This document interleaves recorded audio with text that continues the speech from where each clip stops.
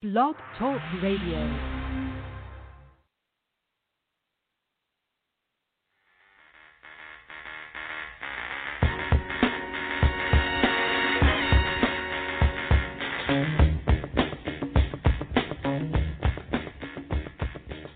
State of Arizona versus Jody Ann Arias, verdict, count 1. We, the jury, duly impaneled and sworn in the above entitled action, upon our oaths, do find the defendant as to count 1, first-degree murder, guilty. I've been in the right place, but it must have been the wrong time. I done said the right thing, but it must have used the wrong line. I've been on the right trail, but it must have... Good evening. This is Clear and Convincing with Michael Carnahan and Lisa O'Brien, where we explore the most infamous cases in our country's history, based not on the court of public opinion, but from the perspective of the courts. I've been running, trying to get hung up in my mind. This time the court will read the verdicts. On count 1, the verdict reads as follows. We, the jury, find the defendant, Stephen A.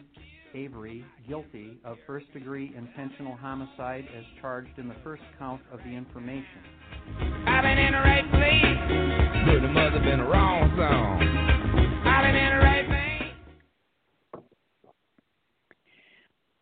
Good evening, and thank you for joining us for a bonus episode of Clear and Convincing, the show that looks at criminal cases from the perspective of the courts, not the court of public opinion. We're Lisa O'Brien, podcasting from New Orleans, Louisiana, and Michael Carnahan from Little Rock, Arkansas. Tonight, we're talking to Katie, a former Jacksonville, Arkansas resident who was terrorized by Arron Lewis and Crystal Lowery from the fall of 2013 to midsummer of 2014, and just 2 months before the couple kidnapped and murdered realtor Beverly Carter. In March 2020, Lowery wrote a letter to Governor Asa Hutchinson to request a reduction of her 30-year prison sentence that would make her eligible for parole after serving only 10 years on her capital murder charge. Katie reached out to us after listening to our episode about Lewis and Lowery that aired in October 2019 because she's concerned that Lowery remains a danger to others and bears equal moral culpability to Lewis for her part in the crimes committed against Beverly Carter. We'll talk about Katie's experiences with Lewis and Lowery, her continued concern about the couple, and the impact her experience and the subsequent crimes had on her. And good evening, and welcome to the show, Katie. Good evening, Michael. Good evening, Lisa. Hey, guys. Hi, Michael. Hi, Lisa. So before we get into talking to Katie, I just want to kind of refresh everyone's memories. Beverly Carter was a realtor in the Little Rock area who worked alone and was basically lured by Arron Lewis and Crystal Lowery to a remote property. Lewis met her there, tased her, tied her up, put her in the trunk, brought her to their home in Jacksonville, and held her there.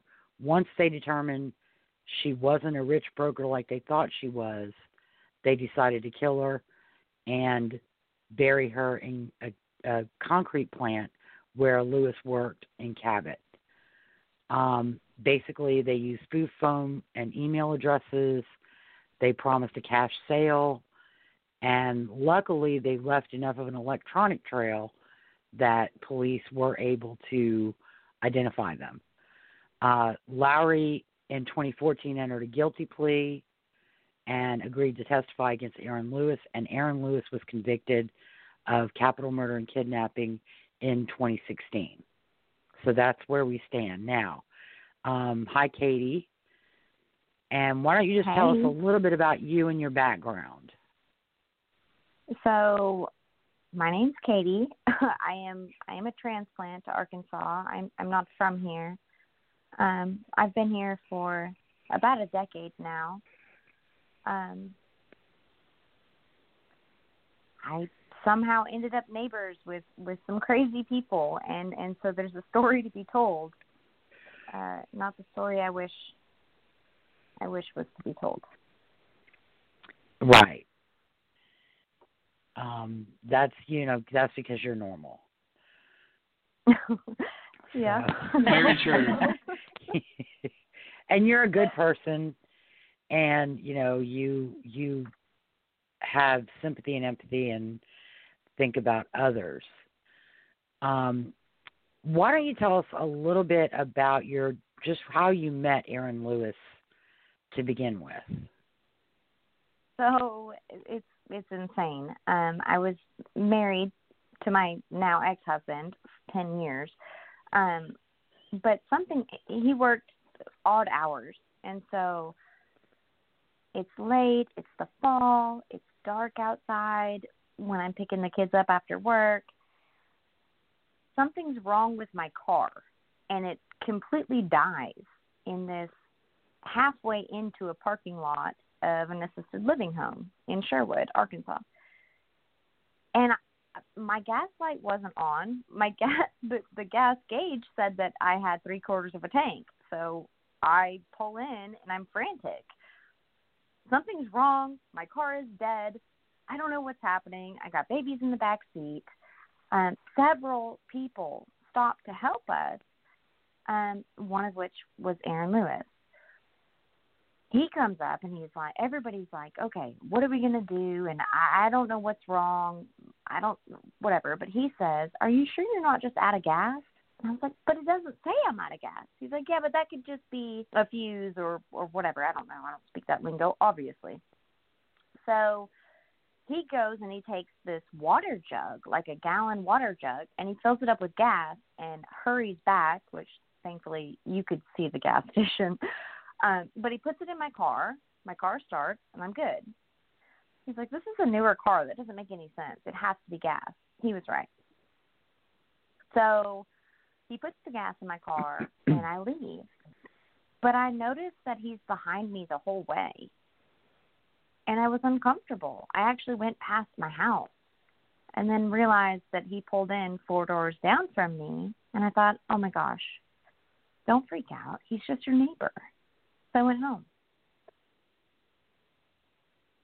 And maybe 30 minutes later, 30 minutes later, there's a knock on my door. My husband at the time still wasn't home. And I opened the door, and it's him with a pit bull. And I was like, hi. So, guys, I noticed we were neighbors. Are you okay? Is everything okay? Is your husband home yet? Nobody will be. I'm cooking dinner. I got to go. So I shut the door. And that was that for at least a little bit of time. Right, and then you and your husband separated. Right. So several months later, almost a year later, my ex-husband and I actually separate, and he leaves the home, which obviously involves moving trucks and, all kinds of things that if you live 4 doors down and you don't work, you see all of it. So after my ex-husband leaves the residence, Arron Lewis was back at my door with the same pit bull. And once he has all these questions, and I was like, everything's fine. I'm good. I was really, really on guard. Then he said, the only reason I'm here is because my girlfriend, I noticed you don't leave the home, so like you work from home, and she does too, and she's really lonely. And it's hard as an adult to find friends. And so I get the impression that he wants us to be friends. But I want nothing to do with him. So I tell him, well, look, I coach for Beachbody. If she wants to come over and work out with me, I work out every day on my lunch break. It's at noon. If she wants to come, she's more than welcome. And soon enough, probably the next day, she comes over to work out with me, which was normal for the first day or two. But then she starts to kind of allude to this, like, really toxic relationship where she's fearful and he's not faithful and all of these things. And then at that point, I'm protective of her. Before I know it, she's hightailing it from 4 doors down, running to my house at noon. I open the door, let her in, slam it in his face, and I have to tell him, like, if you do not leave, I will call the cops. You will not hurt her when I'm here. So I was, like, instinctively protective of her. But I soon realized that that's not really what was happening. It was staged. Mm-hmm. And it sounds like from the beginning you were leery of both of them. Uh-huh. There was something that, you just got a hinky feeling then. Right. Like, I got married at 21, and I was in a 10-year relationship. I had no idea what the outside world really was like because I kind of was sheltered through all of that, like, growing up phase. And so I had a feeling, but then I wanted to protect her, but I didn't like him. It was weird. It was, like, hard for me to reconcile in my own head.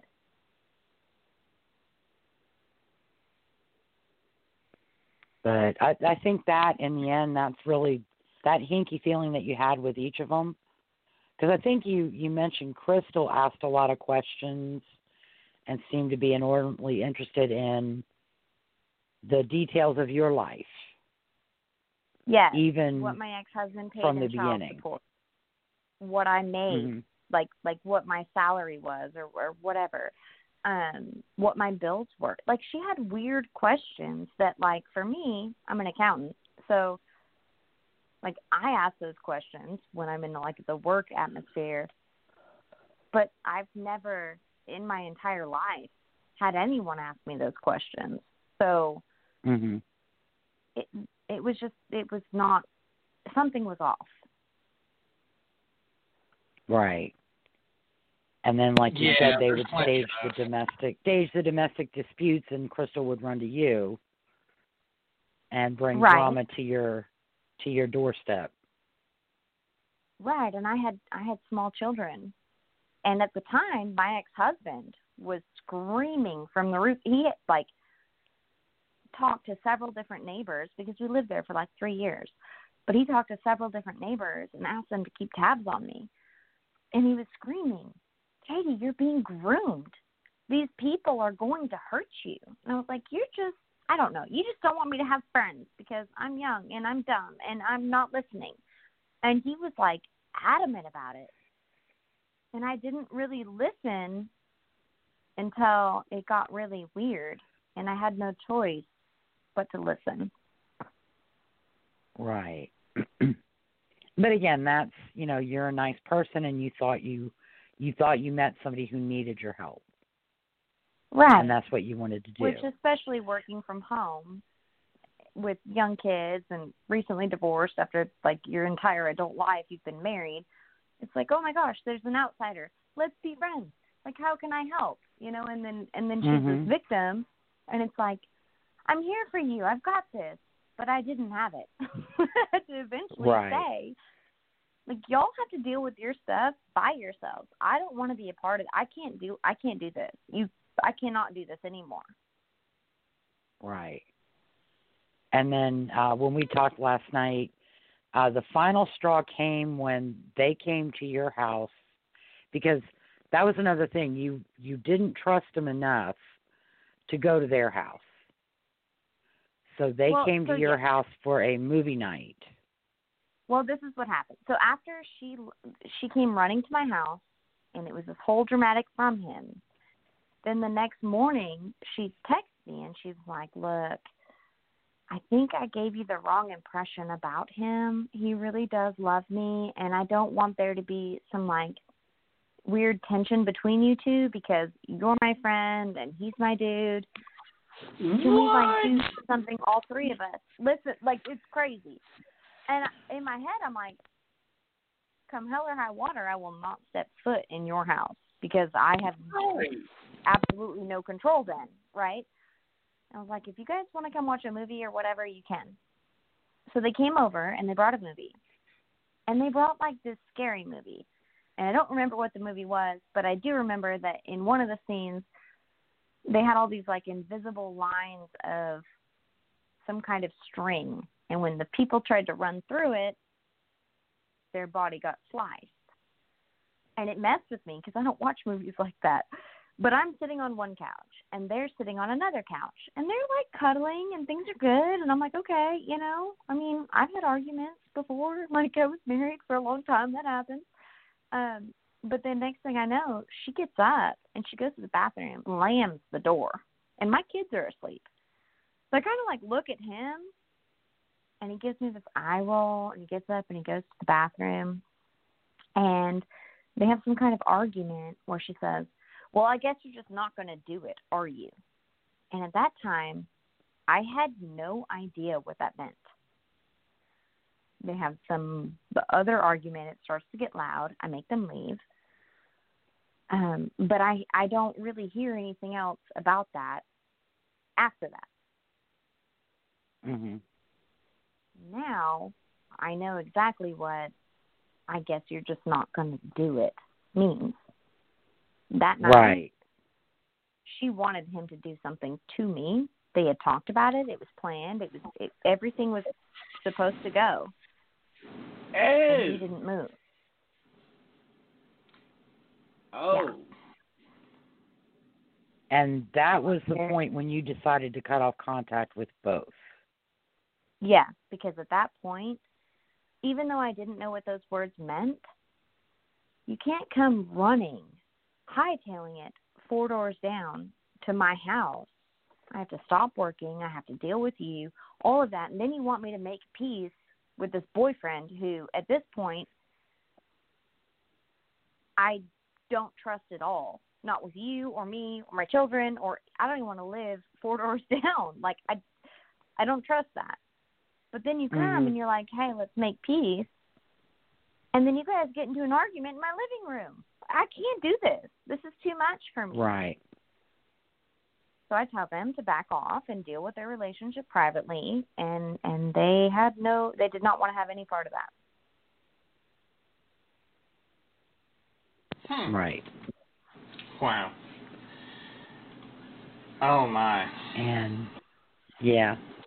And they just ignored that, and then the stalking and harassment began. Well, when that all happened, and I told her that, she cried, and she got real upset, and she tried to, like, lure me in with but I have no one but you, and I don't have anybody that understands, and all of that, and I was like, Crystal, like, I can't do this. So then she calls me. This is actually something we haven't talked about. And she tells me that Arron Lewis had a child with another woman, that he went to prison prior to that kid being born. So he's never even met the kid. So they got married in order to fight for custody or visitation with this other child. She actually bought my son's toddler bed from me to make a room for this kid in their home. All of that going on, but I'm, like, still trying to, like, I don't know, separate and kind of, like, not be involved in any way. Mm-hmm. They get into it again. But this time, he, in order for her to allow him to make a bedroom for this little kid, that thank God they have in order for that to happen, her trade-off was, you have to buy me a boob job. So he does. So she calls me. I had this boob job. Aaron's not even home. I can't get up to go to the bathroom. Like, I'm in so much excruciating pain because she had some medical condition. I don't remember what it was, but, like, she had something that made her pain receptors way higher than they should be. So Fibromyalgia? All of that happened. I don't remember what it was. It might have been that. I don't know. But she had something, and so I went and got her, and I brought her to my house. And it was 2 days before Arron even came to look for her. So she's really upset about that. And this whole time I'm like, look, I cannot do this anymore. I'm not going to leave you hurting alone. But at the same time, I want out. So that was kind of where that ended. And they were not happy about that, either one of them. Next thing I know, like, I had blocked them from social media and calling me or texting me, but they downloaded these apps to where it would create new numbers. So I could block 100 of them, but they could create 100 more. And it wasn't just like, hi, neighbor. It was, and here I am, a single mom by myself in this house in a place that I'm not from, and I was scared.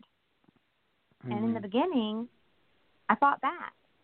I thought, okay, you're going to scare me? Got you. I'll do something else. And that kind of went tit for tat for a little bit, but every single time they did something, I made a police report. But there's, like, I can say 100 times, do not contact me anymore. And then they respond from a different phone number. You can't technically prove it's them, even though I know it is. It's not going to stand up in court. So we're kind of in this, like, weird limbo of what I can prove and what I can't. Right. So that is, and the impression I got as well is that they both are slick talkers. So yeah, when they were questioned, I know, but you don't really have to be smart to be slick. You don't have to be smart to be slick, and in fact, if you are smart and slick, then this conversation wouldn't be happening. Right, exactly. But they were also in a gray area. Yeah, where and that, like, there wasn't verbatim, a lot. There was nothing I could prove. I could say I have these text messages and, like, I know it's from them, but they're like, but it's on their phone number. Mm. So yeah, that escalates to the point that I'm literally fearful for my life and the lives of my children. I worked from home, so the only places that I would go were to appointments for my kids. And at the time, he had this green crotch rocket. I did not go anywhere ever in this 2-month span where he was not behind me. He followed me every single place that I went. She may or may not have been there. I don't know. It didn't matter to me. I was scared. But I would come home, and one or both of them, oftentimes, would be in my yard. Either they brought their own lawn chairs and sat in my front yard, or they would sweep in my driveway, or, like, trying to make it look like to the neighbors that my ex-husband at that time, like, had told, like, please watch out for her. Like, nobody should be there. Please make sure she's safe. Well, they're messaging him like, but they're doing chores for her. The whole thing was so wrong and messed up, it's not even funny. Bypassed them to get into my home. They were terrifying. They would jump my fence late at night and turn the hose on and let the water run all night long. So then I'd get a $200, $300 water bill, and I have no idea what happened. They would leave Post-its and notes on my door. They were always there, always watching. Right. And I think you told me when we initially talked yesterday, which surprised me, when I look at the pro se documents being filed by Lewis, which, don't worry, are not going to get anywhere, the handwriting I thought was Crystal's, because they are still married. And No, ma'am. you said no. Nope. Arron Lewis writes like a girl. He does. He's got very, very more feminine handwriting than she even does. I struggled to read her clemency request letter. But what he writes, you can't not be able to read that. Like, he has very, very feminine handwriting. But I guess it's what happens when you're a 7-time felon and you spend all this time in federal and state and all of this. Exactly. So, and then the escalation,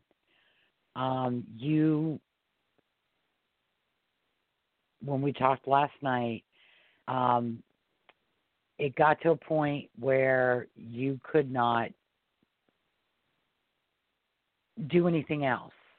You did the last thing. Let's back up just a tiny bit. So something happened. He kept coming. So when I wouldn't talk to her, she kind of stayed away for a little bit. But he would come by every day. Can I borrow a drill? Do you have a screwdriver? I need a cup of sugar. And at first, to keep the peace, I would give him whatever he wanted and, like, lock the door. And then it got to a point where I wasn't going to entertain that because that meant that I was still connected somehow. So I started to get and refuse. Well, he loses his mind, and at one point he's got a wife beater on and literally tears his wife beater off, screaming like Godzilla. And by the way, this dude weighed like 160. Like, there is no Godzilla there. But he, like, freaks out. And, like, that was so awesome. And so my kids are crying because this is crazy and not normal, and I don't know what to do. So I called my ex-husband. I'm like, look, you're going to have to come sleep on this couch, or I have to move right now, and he will follow me because I cannot leave this house without him following me. So my ex-husband does. He comes and he sleeps on the couch for however long this till it ends. But after he did that, and then I also had the backing of my ex-husband, I thought, okay, bet. You got a pit bull, and that's illegal in Jacksonville. So I called animal control on his beloved pit bull, and they came, and I don't know for sure if they took the dog or not, but that was it for him. He had had enough, and it was all bets are off. They were gonna get me. That was it. I'd done the thing I wasn't supposed to do. So a couple days later, I worked from home, and I went to go pick up my son from the bus stop like I do every single day. But I had a conference call that ran just a little bit late, like 2-3 minutes, like not even anything significant. I get to the bus stop, and my kid's not there. So I wait. Everybody comes off the bus, not my baby, who's in kindergarten. I call the school, and they're like, nope, we've confirmed he got on the bus. He should be there. Just wait a little bit, because maybe if I wait, and I wait, and I wait, and I call the school back, and I'm like, he's not here. What happened? Well, I don't know. Hang on just a second. So they call people and call me back. No one knows. So I go home, and I'm literally about to call 911 because my kid is missing. Mm-hmm. What do you know? Crystal Lowery and my child come to my door with a fresh batch of cupcakes, and my son has his head buzzed. They cut his hair and did a horrible job at that. And, like, my eyes are the size of cantaloupes. I would just like to say that I commend you for not whooping their ass on the spot right there. I'm just saying. Can I just say that, like, I'm concealed carry holder, and they're lucky they're not dead? Yeah, absolutely. Mm-hmm. So that happened. But in that moment, I was terrified. I wish that I would have been fiery because Beverly Carter would be alive. Terrified. Mm-hmm. If they're going to go to that level, they know no limits. Right. And you didn't want to risk your kids. In that moment, I was so scared. It didn't even register at all. So I've got my baby back, and that's really all that mattered to me in that moment. Getting away from them was number 2. But I didn't know how. Because every time I call the police, they're like, it's just a neighborly dispute, like, I really can't do anything about this. And I'm like, you got to be joking. Like, that's not real. So I got all of my police reports, all of my documentation, every bit of evidence that I had, and I went to the police department, the Sherwood Police Department, and I said, I need to talk to a captain or a chief or somebody. And they kind of looked at me like I was crazy. They were like, well, you can talk to a lieutenant. I don't want a lieutenant. Nope. Mm-mm. Captain, chief, that's it. Like, I don't even know where those words, because I don't know anything about the legal system. So I end up sitting across from, and my husband was with me, but I end up sitting across from some captain or chief or something. I don't know what he was. And I give him all of the everything, and I literally unlock my phone and hand it to him. I'm like, look, I cannot escape this, and this is scary. And he said, if there's one thing I don't stand for, it's bullying. Let me see what I can do. So I left kind of with, like, my hat in my hand, right? Like, well, I mean, let me see what I can do. That doesn't mean anything. But he called me the next morning, and he was like, I was able to get the judge to sign this arrest warrant and this no contact order. So they did. They arrested him, which happened to be on, like, a Friday, which meant I had all weekend to move. So I did. I moved within 24 hours. And I never thought that I would hear anything ever again. Mm-hmm. But I did. 2-3 months later, not only is his mugshot all over the news, but so are my police reports with my name. And I'm like, oh my God, he's at large. Like, go ahead, remind him of me, please. Thanks so much. Like, there's the mark on my head. True. I can see your point. Yeah. They should have at least left your name out when they... Well, I sent them scathing emails and said, like, do you have any idea how much danger you just put me in? Mm. Y'all haven't found him. Yeah. Find him before you, like, because make him remember me. He was... But it was only it was a short time. I think it was less than 12 or 14 hours. And then the guy at Subway. I think it was a few days. I think it was it was a few days? A couple days. I don't know. Okay. For sure. Like, that was crazy for me. But mm-hmm. I think maybe it was a couple days. And then, yeah, he did. Okay. He got bombarded. Yeah. So, and then after you had moved, when he got out, going back a little bit, he actually had made threats against one of your other neighbors. Yes. So. Was that when you were gone and then he picked a new target, or were they terrorizing the entire Randall Drive? They were absolutely terrorizing the entire neighborhood. But it escalated once I left, and then I was no longer an option. He or she, I don't know.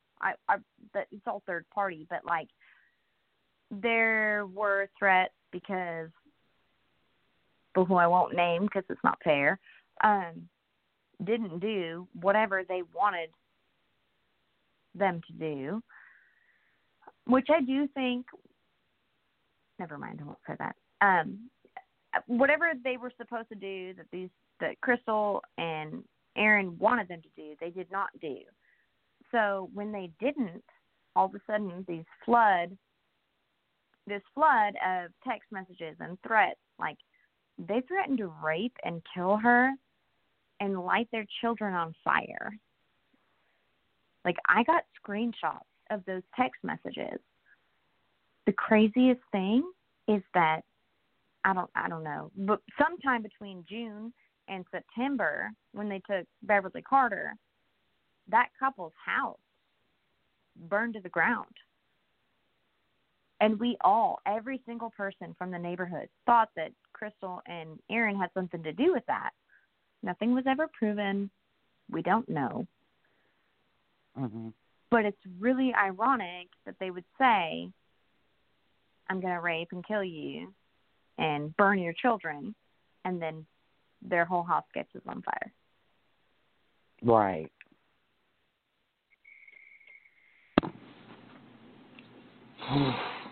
Michael, are you just quiet here because you're listening stunned? to this, thinking, my goodness, wow. Damn. So I mean, I thought that. Go ahead, Katie. No, sorry. No, you go ahead. When I researched Beverly Carter's case, I thought that they were off and a little strange, but now I'm thinking two sociopaths. Without any doubt. Yeah. Without and that Lowery Crystal is as bad as Lewis, depraved as right Lewis. now, I think that he ignited that in her. If I'm going to be completely honest, I think that he had all of these words and ideas or whatever, and that seemed exciting to her. But when it came down to it, he got scared. But she wasn't. She was like, oh, I like it. Mm-mm. Nope, you do what I say because I said it. Yeah. Yeah. Yeah. I mean, because the stuff that they're doing is just, so self-serving and, to meet their needs. And that's the only thing that matters. They were very much that way. Yeah. So, I mean, after all of that, like all of this is going on, and I'm scared, and I don't really know what to expect because at first I was going to be fiery back, right? My personality. But once I realized when, like, my kid did not come home, that I better shut my mouth and like quietly bow out. So after that,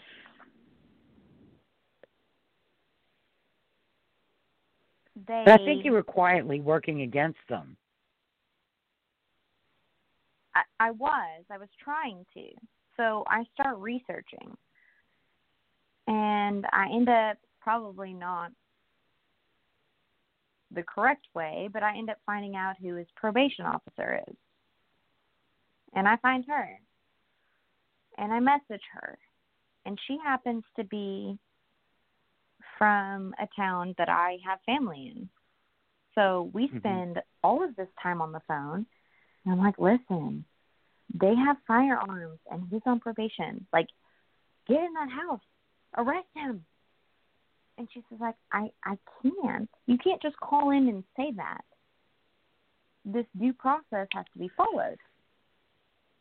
So the due process, he has to get arrested, and then I can do my part. And I promise you, once that happens, I will do my part. So it took me a couple weeks, but I did every single thing I was supposed to do. He got arrested. She was supposed to do her part, but then they removed him from her caseload before she got the chance to. And she called crying and said, I did everything I could. I can't help anymore. And, I thought about a couple of things last night after you and I talked. The first thing, I think what she meant was she needed some kind of corroboration of what you were telling her to be able to go in there. That makes and sense. Search. And, I guess the context when you were making police reports, either they were avoiding talking to the police or the police weren't, because they saw it as a neighbor's dispute, the police weren't really working that hard to talk to them, because as a parolee, when he has contact with the police, he has to disclose that to his parole officer. And his parole officer gets notice of it. Do you know if police ever interviewed him in connection with any of your reports? I know for a fact they did. Okay. I watched. Okay. He lived 4 doors down. And I don't want this to be about some kind of something that it's not. But I guess I feel like No, you go ahead, please. Go ahead. I think he fell through the cracks. I's weren't dotted, T's weren't crossed. Yes. Maybe the officers didn't. Maybe he didn't disclose he was on parole. Maybe they didn't run him because, again, they saw this as a neighborly dispute. And that makes sense. But kind of my whole standpoint on that is these beat cops, these people that show up as first responders, oh my gosh, I could not imagine having their jobs ever. But put you in a situation like this where it's one person against the other and, whatever, this person might be crazy, that person might be crazy, whatever. But, some kind of training needs to happen where they can, identify, do something, which is the whole reason, which I know we're not even talking about this, but that's the entire reason Trent and I started a nonprofit. This is the premise for it.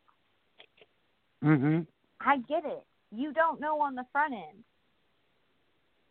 But if you're hired as a police officer, it's your job to find it. You're not going to have all the answers. You're not God. You don't know everything. I get that. But you got to look because it was there. Yeah. And you got to ask the right questions. Right, and you have to know what to look for. You get, the smooth talker that comes in and is like, well, everything's really fine. That person's just crazy. That's the one you need to question, not the one that's going, oh my gosh, this thing happened. They look at it like, not all of them. I don't mean to generalize, but it seems like the louder person seems to be more unstable. But if you could imagine the most traumatic thing of your entire life happening, you're going to be unstable. You're going to scream. Exactly. Yeah, you would think that people would be trained to realize that, obviously you're going to be in a more upset state than the person. I'd honestly, in that case, be more worried with the person who came in calm than the person that wasn't freaking out. Right. Right. You and I both, but when every single thing that you deal with is chaos and turmoil and crazy, crazy things, the only thing you want is somebody calm. So it makes sense that the cops would gravitate toward the wrong thing to do. They need more training. Right. Which is why... And, and I think sometimes when I look at it, common sense is not a flower that grows in everyone's garden. Fact. So, and it's Very, so very difficult true. sometimes. You look at, well, why didn't you do this? I do it all the time. Why didn't they do that? Why didn't they do that? And then I think, well, in the moment, they just didn't think of that. Hindsight is 20/20. Of course. Always. So, you know, I would be willing to bet that every individual officer who dealt with him during that time probably felt something. Of course they did. If I think Beverly that I Carter have survival trauma, if I think that even for 5 seconds that I have that, which I do, it plagues me and has not ever stopped. I dream it repeatedly for 6 years. If I think that I have that, think about the officers dealt with me that also knew my name and then saw my name and my police reports on the news. Mm-hmm. You don't think they're kicking themselves? Because they are. 110%. And it's not their fault. And First of all, they're grossly underpaid and way overworked. And all we can hope for is that they learned a lesson. Then down the road, if they're in that situation again, they're going to handle it better. They won't be. And they will handle it better, but they won't be. It's going to be the newbies that they put as beat cops that show up to these things where people file police reports. Like, it's a cycle, and I get it, and it sucks. I don't know how loud it can get.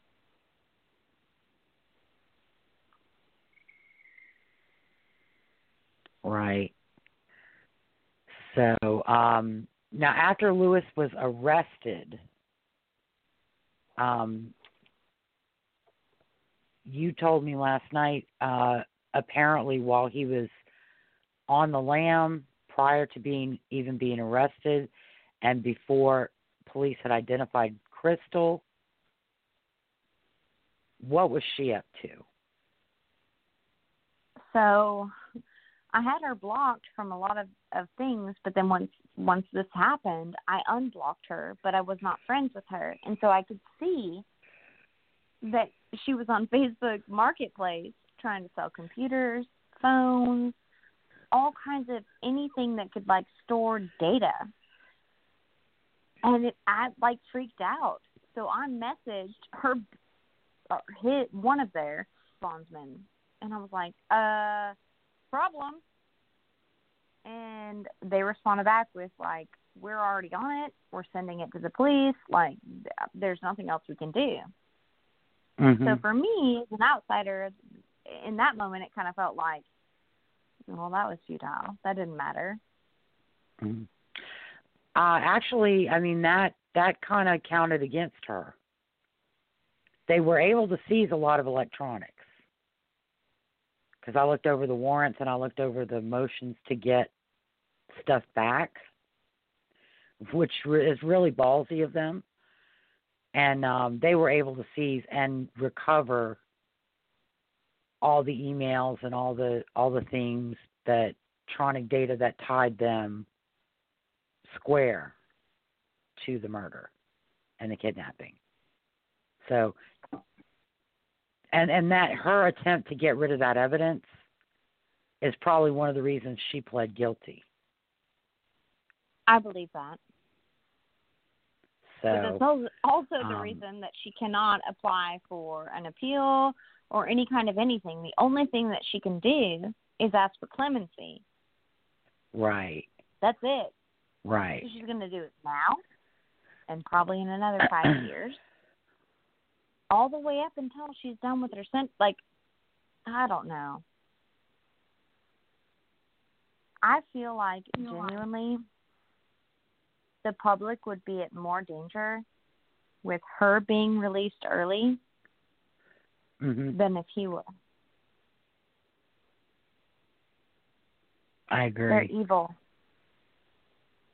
And she was the ringleader. I mean, she wasn't just the ringleader. Like, he had a lot of criminal whatever to tie into it. But she played such a major role that he wouldn't have done what he did if it weren't for her. Now, she wouldn't have either. But neither one of them can go free. Yeah. And I thought it was cryptic that she says in her clemency request, like, I'm not going to be in Arkansas. I want to go home to Louisiana. Louisiana don't want you either. Uh-huh. You're bad. Exactly. Yeah. Or Texas. She said she's got family in both places. She's from Lake Charles. Texas will crucify her. Let her go forward. Yeah. If she even sneezes wrong. If they had done that in Texas, they would probably both be on death row. Right, exactly. And they should be. I'm sorry. When all of this happened, it was like the whole death row thing, like our injections or whatever, they're going to like expire and whatever. And my dad was calling me like, Katie, I know you're a crime buff. Like, do you want to go to that? I'm like, absolutely. I don't want to see anybody die. But if it were them, sign me in. I'll be front row. Oh, and I mean, that I remember literally, and I was telling Lisa about this, I believe, on the show that you listened to. I remember the outrage, honestly, in the public when they didn't get the death penalty. People were pretty darn upset. We didn't have the medication that was not expired. We couldn't kill them. So now here they are fighting for their freedom.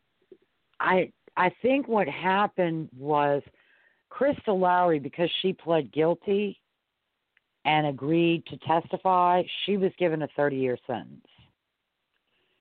And because then she pled guilty. Right. And then either the district attorney decided to drop the death penalty with Lewis, or the jury, for whatever crazy reason, had sympathy and found something that mitigated not on the table. The crime. Oh, it wasn't on. They may have elected not to go for the death penalty. I don't recall. I think they initially were going to seek the death penalty, and something procedural may have also occurred where they couldn't. I think that was it, where they couldn't because the only death penalty drugs we had were expired. No. Like it was a thing.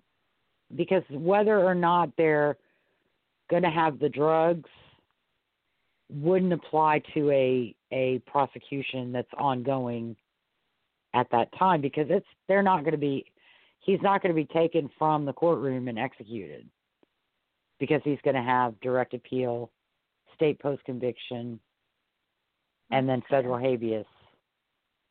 So, but I think it was something procedural. His attorneys didn't get notice, or something, or they may have even elected not to, because Crystal Lowery was not going to also be facing the death penalty.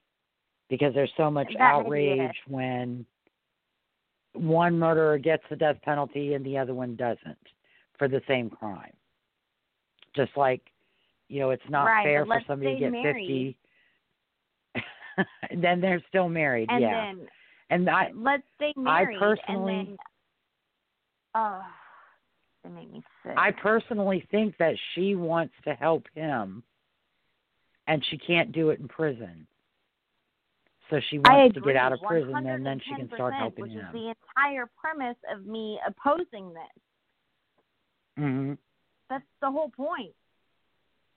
They think that they will be better if one of them is out, and they're probably right. Do I think he's ever going to get out? Probably not.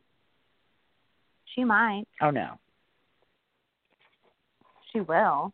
I mean, at max, she's got, 30 years? She's got to serve 21. 70%, so 21, yeah. But that's minimum. If the parole board says believe you and I don't like you, and I just say no because you look weird, then she can't. She's in there for 30, but that's the max. Right. Which also isn't fair. No, but you know, there's give and take. And there shouldn't be give and take. They had a lot of evidence, Beverly but the testimony, the testimony from Lowery, especially with Lewis's defense, was crucial. Because if they'd both gone to trial and they'd both had that same defense, which is ludicrous, I know, but one juror might have bought it. No, I agree with you. You. The best thing that found she could him have guilty done of manslaughter. She pled guilty to testified. first-degree murder, which is much better than manslaughter. But at the same time, like, this is not okay. I thought it was capital murder. I have her sentencing. Well, I think that she pled guilty to first-degree murder, which took death penalty off the table. I could be wrong. Hang on just a second. I know she sent, no, you're right, correct. First-degree murder. She was sentenced 10 years to 40 years to life. And they gave her 30. Or that was the range, rather. 10 years to 40 years to life. And then kidnapping 10 to 40 or life. And their agreement for her testimony was 30 years on the first-degree murder. And really, I think on the kidnapping, she should have gotten at least some time. Maybe 10 on kidnapping, but they merged the sentences into 30 years. So. Yeah, that's not. Again, I'm not a lawyer. I have no idea. I just know what almost happened to me. I don't agree. Now, I would did agree the prosecution? Did the prosecution ever reach out to you for Lewis's sentencing? Oh, I went into hiding. Okay. So the U.S. Marshals contacted me to try to find out if I knew where he might be before he was ever arrested, or if I knew anything. And I couldn't give them anything of substance. I mean, I would have if I could, but I couldn't.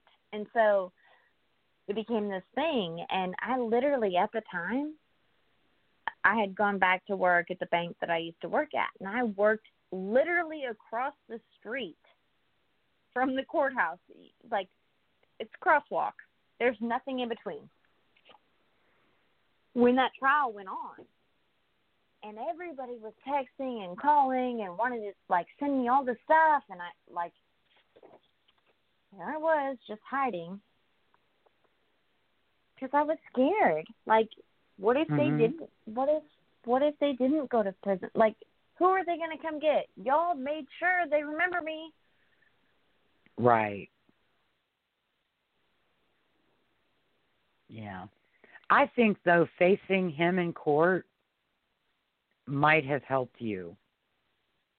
I agree. Right because then and there. Because it's been 6 years and I can't let it go. And I'm, like I said, I'm surprised because a lot of the things that they did with Beverly Carter, they did to you using, apps and spoofing numbers and all those, subterfuge type I just kind of think activities. it's sad that, like, I could say that and people knew that, and then they removed people from cases and did whatever they had to do, and it was lost information. It was gone. It didn't matter anymore. Every single thing that I screamed from the rooftop should have prevented what happened, and it didn't. Right. which then silences me. I can't say anything because that's cruel. Where do I go from here? I just sit quiet? That was my only option for forever. And so now here I am, and I realize she's not going to get out. I know that. But I have to talk. Maybe in 5 years, it'll keep her from getting out next time. Or maybe something else. I don't know. You ought to go on the Vine system and sign up for alerts so that you'll know everything that happens with both of them. You're right. I should do that. And, if anything's going to change, you'll know. So good point. Why don't we do this? Why don't we take a quick break, and we'll come back in a few minutes. Okay, absolutely. Well, ladies and gentlemen, you're listening to Clear and Convincing with Michael Carnahan and Lisa O'Brien. We'll be right back after this.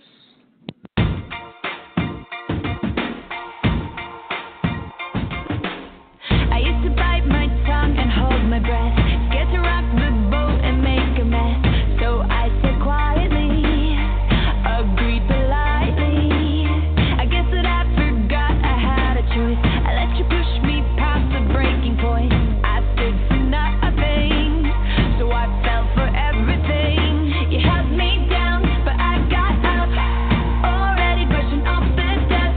You hear my voice, you hear that sound, like thunder gonna shake the ground. You held me down, but I got up. Get ready, 'cause I've had enough. I see it all, I see it now. I got the eye of the tiger, the fighter, dancing through the fire. 'Cause I am a champion, and you're gonna hear me roar.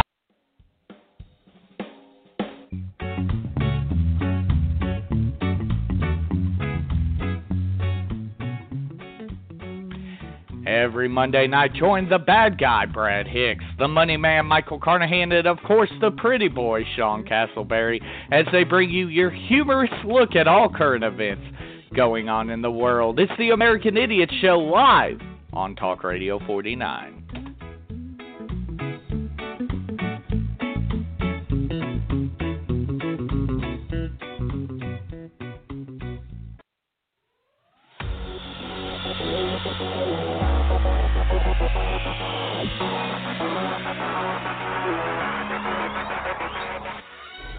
Every other Thursday night, right here on Talk Radio 49, join your hosts, Michael Carnahan and Cornbread, as they bring you the best wrap-up show in indie professional wrestling. It's the ASWF Aftermath Show, only on Talk Radio 49 and ASWF Wrestling's Facebook Live.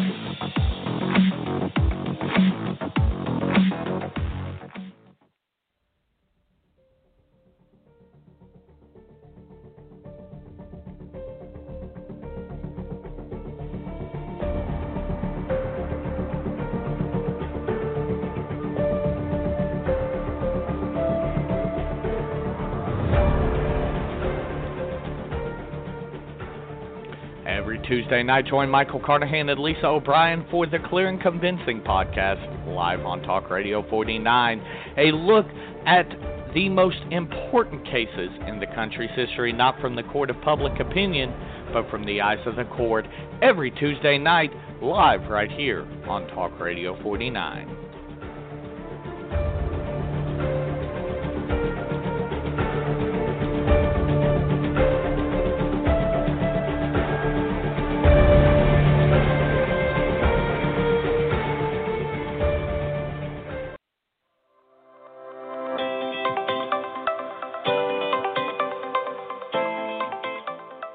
Michael Carnahan here, once again telling you it has never been easier to listen to your favorite Talk Radio 49 shows on the go. If you have iTunes, you can go ahead and subscribe at iTunes at Talk Radio 490 or wherever you get your podcasts. Also, you can go on YouTube, the American Idiots Podcast, Or you can go to the Clear and Convincing podcast if that's more your style. We have something for everyone here at Talk Radio 49, and it's never been easier to keep up.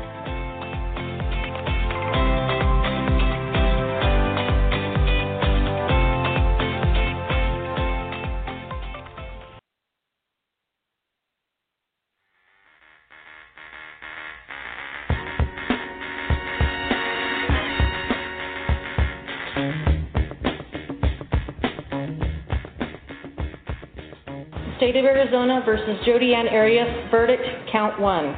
We, the jury, duly impaneled and sworn, in the above entitled action, upon our oaths, do find the defendant as to count 1, first-degree murder, guilty. I've been in the right place, but it must have been the wrong time. I'd have said the right thing, but it must have used the wrong line. I've been on the right trail, but it must have... Good evening. This is Clear and Convincing with Michael Carnahan and Lisa O'Brien, where we explore the most infamous cases in our country's history, based not on the court of public opinion, but from the perspective of the courts. I've been running, trying to get hung up in my mind. This time the court will read the verdicts. On count 1, the verdict reads as follows. We, the jury, find the defendant, Stephen A. Avery, guilty of first-degree intentional homicide as charged in the first count of the information. I've been in the right place, but it must have been the wrong song. I've been in the right place. And we're back. Yes, ma'am, we are. And Katie, that song, Yes. Roar, was for you.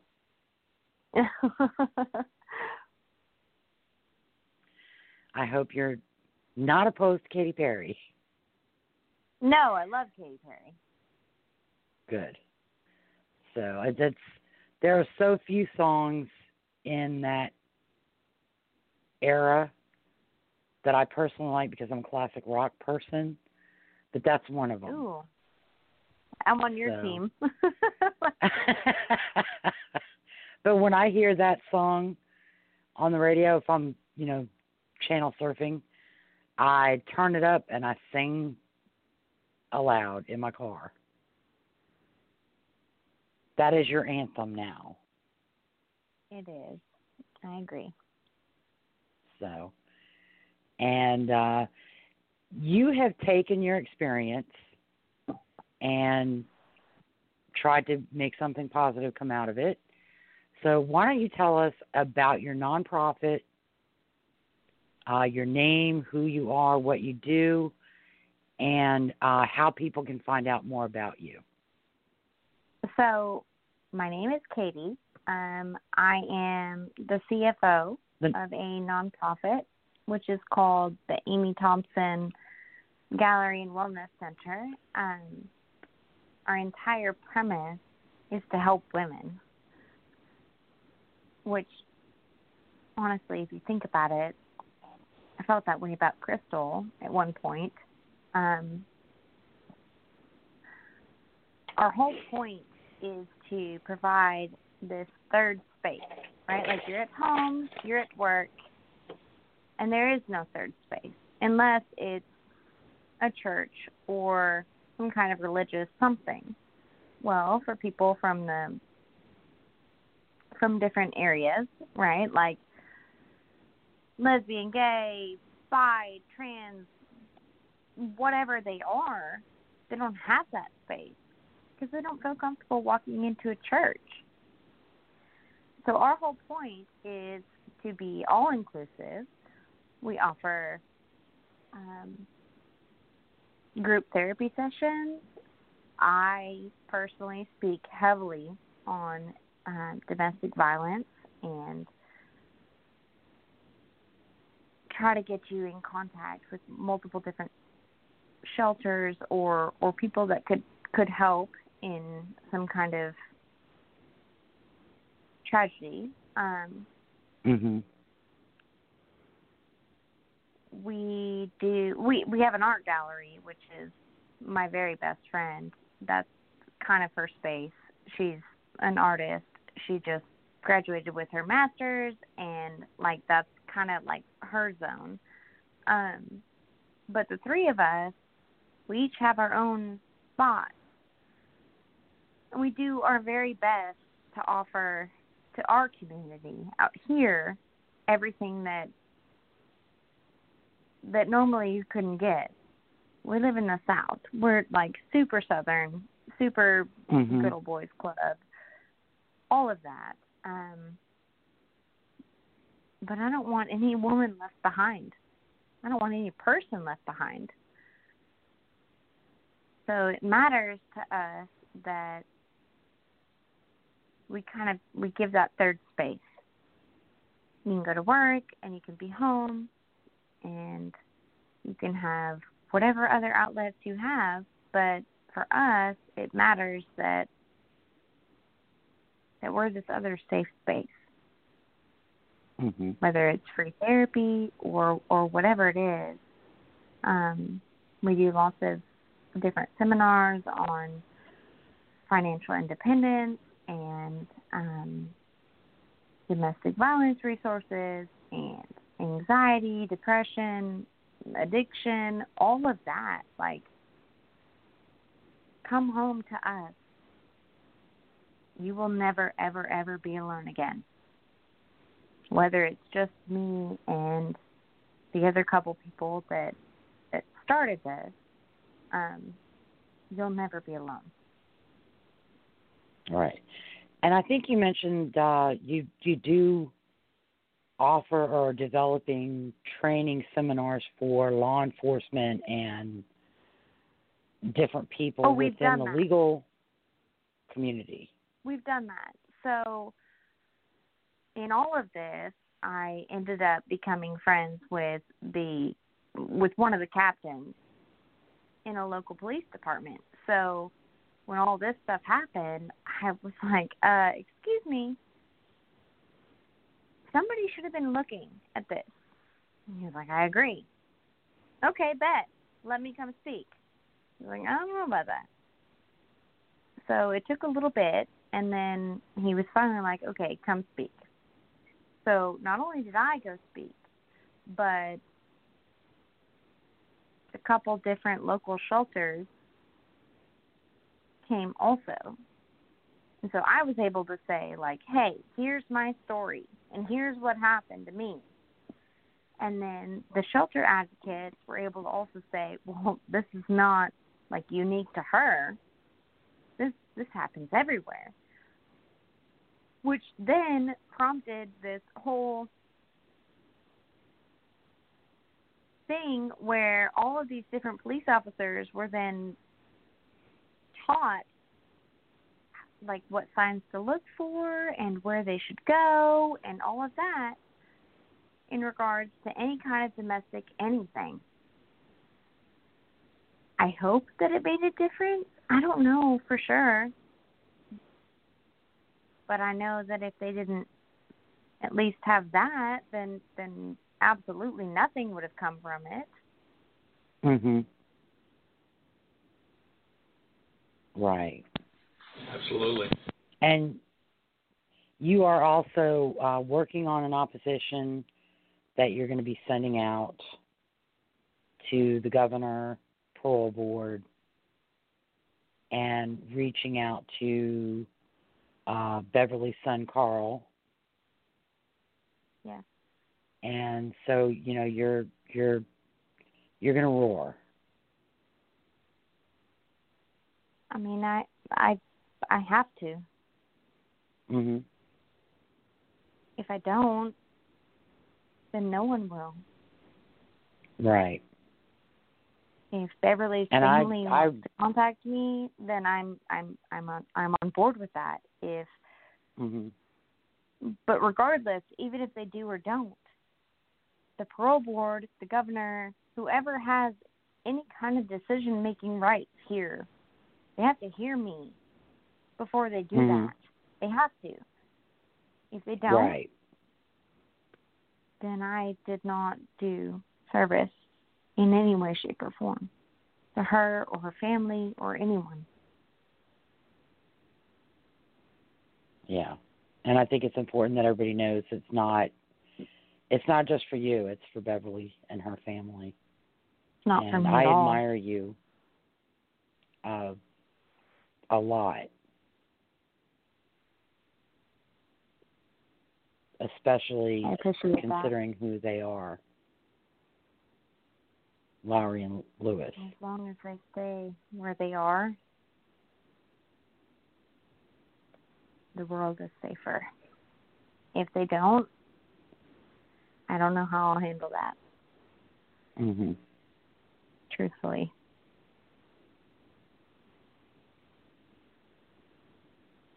They're bad. Well, they're bad people. Yeah. And like I said, I'm hoping that it never comes to that. And maybe 21 years in prison, she'll finally divorce him. She'll be what, 43? Yeah. That's not old enough. Well, she was born in 73, I think. So she is now, I'm horrible at math. Well, she's 9 years younger than me. So she's already in her 40s. She'll be in her late 50s, early 60s.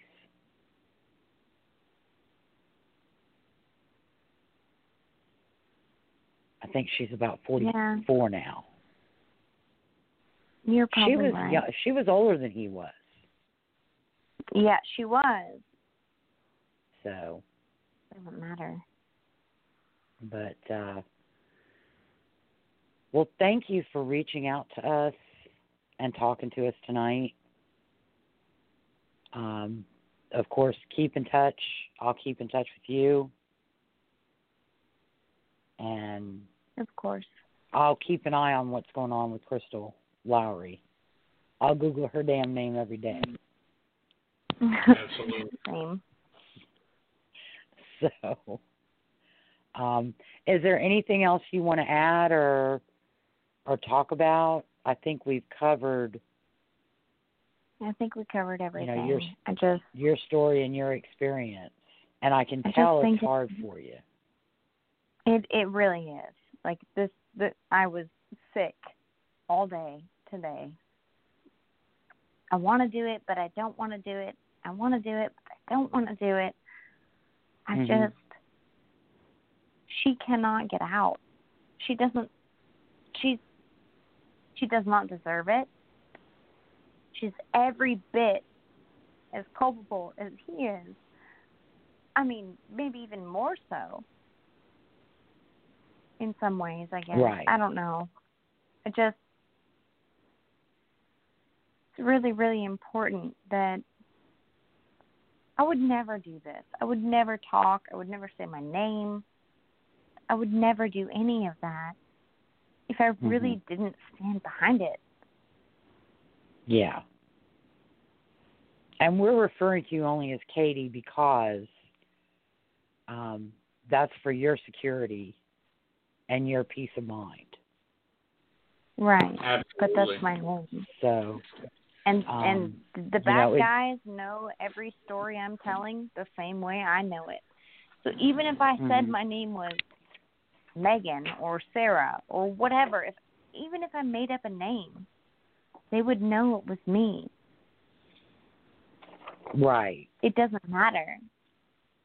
Right. They are evil. Stay where they are for the rest of their days. I totally agree. Michael, do you have any questions? I mean, I think we went above and beyond where I thought this show was going to go. I mean, honestly, I'm still sitting here in shock at what the hell happened to you. I mean, high five for you getting through that.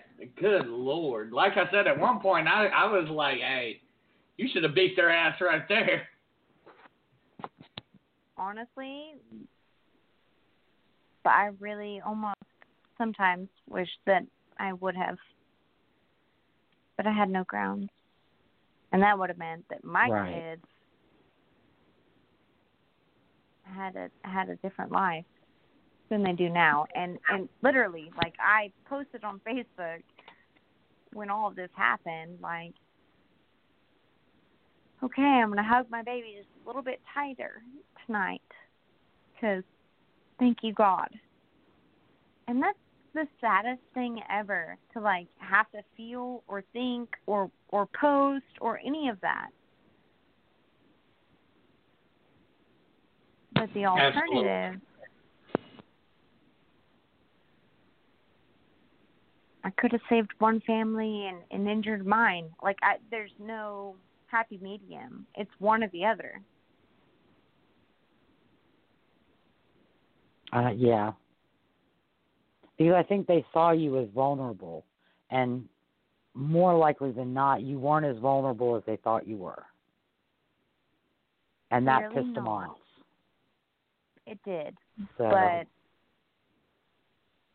it pissed them off enough that the next person that they did something to, they didn't give an option. They didn't give her an out. Mm-hmm. I had out. Right. And that's sad. Right. What happened to her should have never happened. Ever. Not in a million years. Me being the squeaky wheel, that should have stopped it then. It didn't. Mm-hmm. Every single other thing that happened after that, like, it should have never happened. Something's broken. I don't know what it is. I don't know how to fix it, but something's broken. Right. And hopefully in 2014 they took steps to fix it. I hope so. So, well, thank you again. I think that, I don't think there's anything else, anywhere else to go. Just thank you for speaking out and sharing your experience. And, you're more than welcome. And if there's ever an issue that you want to come back and talk about, just let me know. And, of course, we'd love talking to you. Well, that's sweet. All right. Well, you take care. I know your babies are sleeping, but go relax, and the hard part is over. Yeah. And you're going to be unstoppable now.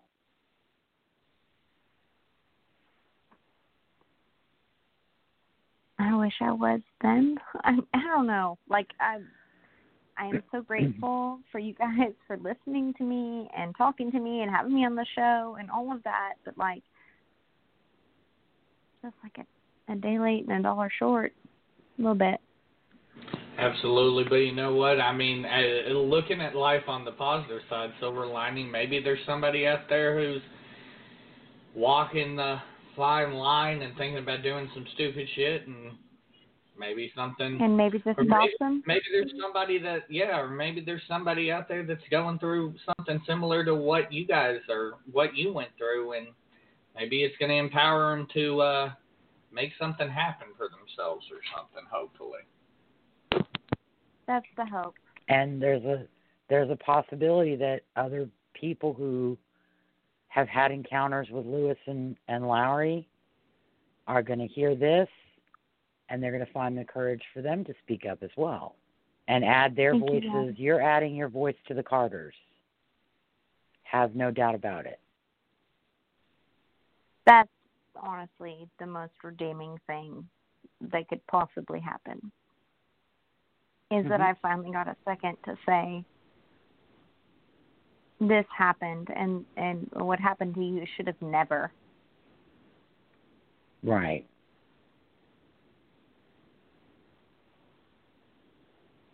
Okay, So, well. Mysteries of the universe. We just have to. There are so many. Yeah, and we can't drive yourselves crazy. I guess I always try to look at the positive and to see something good come out of something horrible. And I think both you and Carl Carter have done that, because he started the foundation to help improve safety for realtors like his mom. Right. And, you are working in your community to help victims like yourself and domestic violence victims and people with nowhere to turn when they need a shoulder or a helping hand. And that's a good thing. It is. So, all right, well, take care. If you need me, call me. You've got my phone number. Reach out to me on Facebook, and I'll be here. Okay. I definitely want to thank you for coming on, Katie, and sharing your story. I do appreciate it, and thank you for reaching out. I mean, definitely, it was a heck of a story that you let us in on today, and my goodness, it's still just mind-blowing to me. Yeah. I thank you guys so much for just listening to me, and I pray to God none of the Carter family feels any kind of negative anything from all of this, but it was really important to me that I said what I needed to say, and I told the truth, and I don't know, I let it all go. So I really, truly hope that anyone that listens, anybody that has anything to do with any of this, comes forward, because I know there are more. There are more of me. Mm-hmm. I know a couple of them. I just hope that everything pans out like it should. They're never going to get out, and I know that. But yeah. 5, 10, 15 years from now, no matter how many times she applies for clemency, this will be heard. That's it. That's my whole goal. I'm not going to deal with this in 5, 10, 15 years. I don't want to. Right. No, I will keep up with it, and I expect we will still be on the air. I will put this show up every time. Okay. I appreciate that. And remind everyone who listens what you went through and what they are. Have no doubt about it. And again, you did what you could. It's not it wasn't your inaction. You took as much action as you could. You had your own risks in that. And I think you do need to let go of the guilt. Because I really do not see anything that you could have done differently aside from actually murdering them. And that's not who you are. That's not who I am, and you're right. But genuinely, like, if the roles were reversed, right? Like, if that was you, you can't fathom that. You can't. I know. You can't make it up. No. And I know giving advice is often easier than taking it.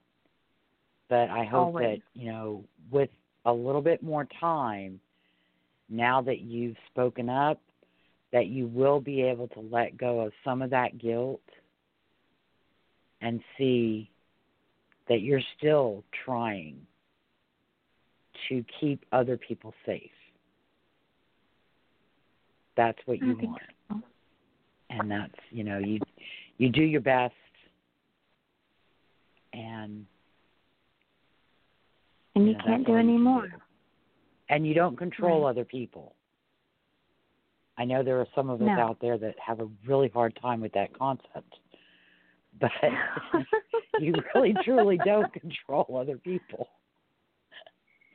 So you're only responsible for your actions. And what other people do is on them. Just keep telling yourself that. You guys have a good night's rest, and thank you so much for spending all of this time with me. I truly you're appreciate more than welcome. Absolutely. It was a pleasure, Katie. We appreciate talking to you and you speaking out. Well,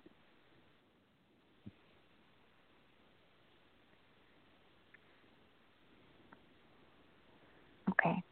You guys have a good night. Oh, okay. Thank you so much. Take care. You too. You too. Stay in touch. All right. You too. Night. Good night. Wow. Just wow. I know. And on that note, I don't think there's much more we can say. So, and well, the only other thing I can say is, my heart breaks for her because she feels this guilt, and it's just been eating at her. Mhm. And absolutely.